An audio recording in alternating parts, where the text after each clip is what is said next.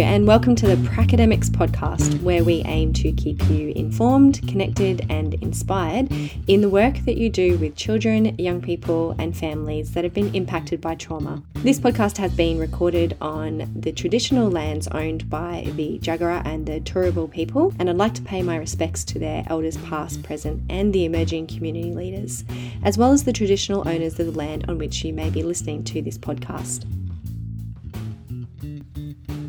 In this episode today, I'll be interviewing Dr. Catherine Hines, who is a clinical psychologist, also with a PhD in neuroscience, and EMDR consultant supervisor, and I'll be mining her brain over the next couple of episodes. In today's episode, we talk about this concept of stabilisation when you're working with people with complex trauma.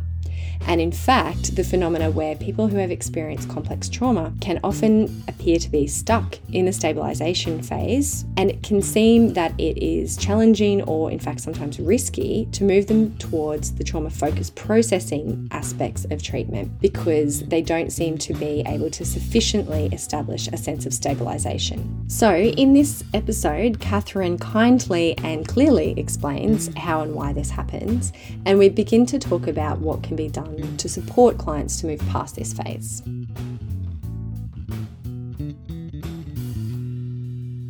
Okay, so I guess the first question I have for you today is, why do people get stuck in the stabilisation phase? Yeah, it's a good question. There's a lot of really useful core skills in stabilisation that people need to know at a high level. So really good quality grounding and really good quality containment and self-soothing skills generally. And lots of people know those, and they're still finding that they don't really work. And I guess the most common reason that stabilisation isn't working is that we're not fully formulating what it is that is making the client unstable. And so in the context of simple adult onset PTSD, those standard grounding and containment skills and self-soothing will work.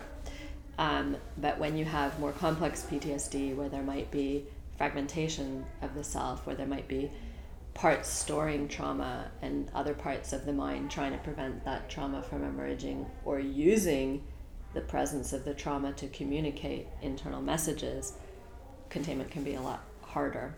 So I've seen numerous cases where some part of the mind is actually using flashbacks to make a point to the grounded self about safety or something else.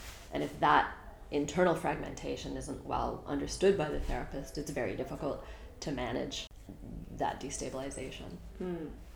I often also have this thought in my head that I'd like to just pause my client's life and then get in and do the trauma work, because I feel like the trauma is triggering them in their current life, so their capacity to kind of respond to what's going on in their current life is limited, and they're also experiencing stresses that's exacerbating the trauma that they had. So if I just had a big pause button, could do a bunch of work and then unpause, and they'd be much more skilled to kind of deal with what's happening. Yeah. So it's really stuck in this kind of crisis cycle.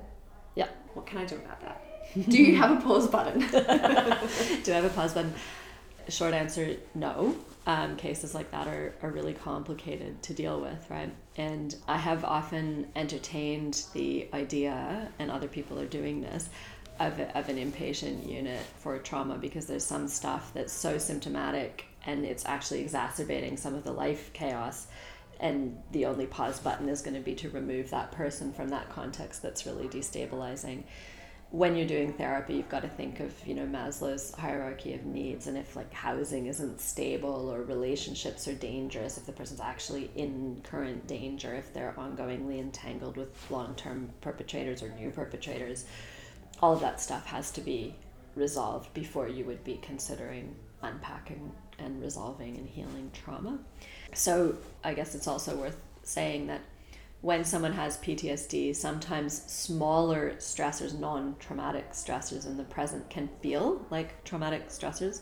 So a really common pattern that we see is people who've had really serious adversity in childhood and abusive relationships in childhood can get triggered into those states of mind by invalidation in the present. So it isn't abusive, but it's just not supportive.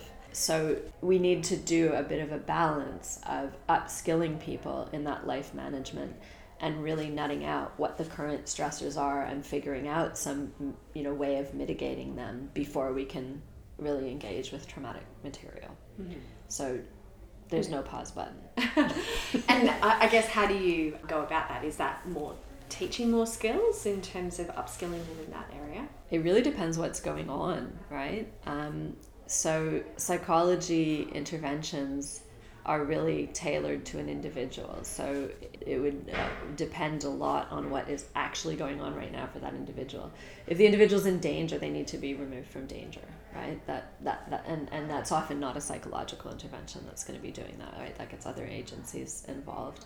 And they need to really reach some sort of stability of housing and so on before you would return to psychology. Similarly, if the danger is really excessive substance misuse, a person can't really take on therapy while they're high or recovering from substances. And so that's really got to be managed first. More low-level substance misuse, you can sometimes work, alongside your other interventions. So it really depends. I don't think I have a sort of straightforward answer for that. Mm-hmm. Yeah. There is an opportunity for upskilling and assertiveness and nonviolent communication and that kind of stuff that definitely we have to start off with in that stabilization phase.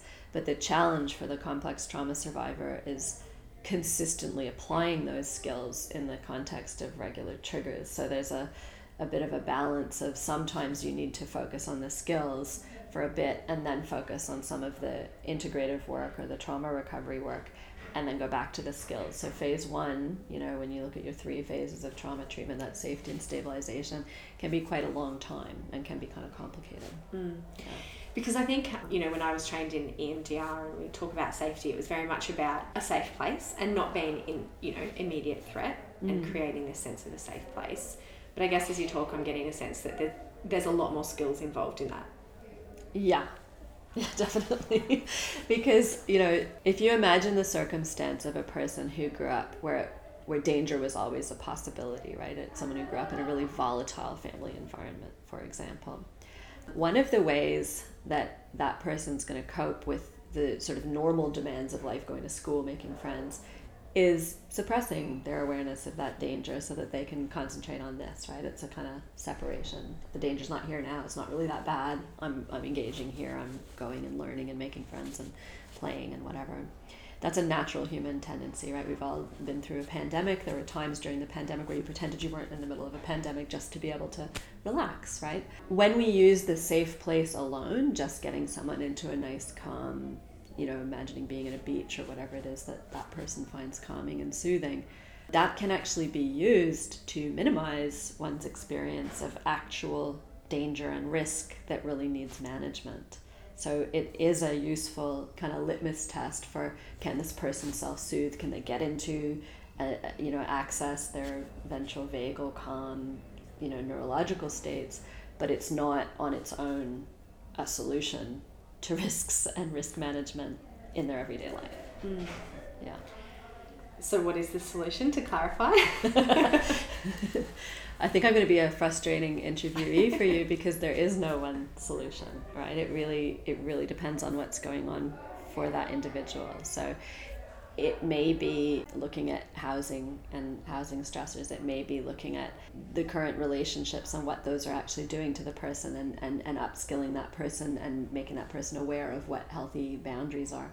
So there are some cases where prior to doing any integrative or trauma-focused work, a person's going to need to go and do an intervention like DBT, where the program itself provides the frontal lobe because it's very structured and very supported, and that allows them to acquire skills, right? So there's definitely, in some cases where things are really disorganized and difficult, a need for a robust skills-based intervention first, right? Whereas in cases where a person has more capacities, greater security, you might be able to do it just by one-on-one skills training and raising awareness and just modeling some of that stuff.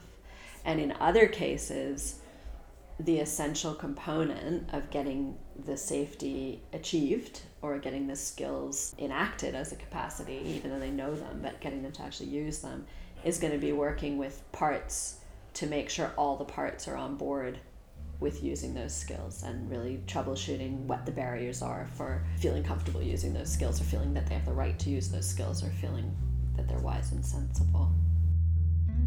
So thank you for listening to the first part of the very wide-ranging conversation that I had with Catherine. I'll be sharing more of Catherine's insights in the following podcasts as we dive deeper into this idea of treating complex trauma and dissociation. So subscribe to our episodes to make sure that you find out when they drop, and keep in touch by following us on Instagram, Facebook, or LinkedIn. Also, if you're interested in knowing the strategies that both Catherine and I teach in practice to improve safety and stabilization skills when we're working with someone with complex trauma, you can download our free guide in the show notes. So that outlines 3 easy ways that you can improve safety and stabilization skills in the work you do with people that have experienced complex trauma. Thanks for listening, and I hope to catch you in the next episode.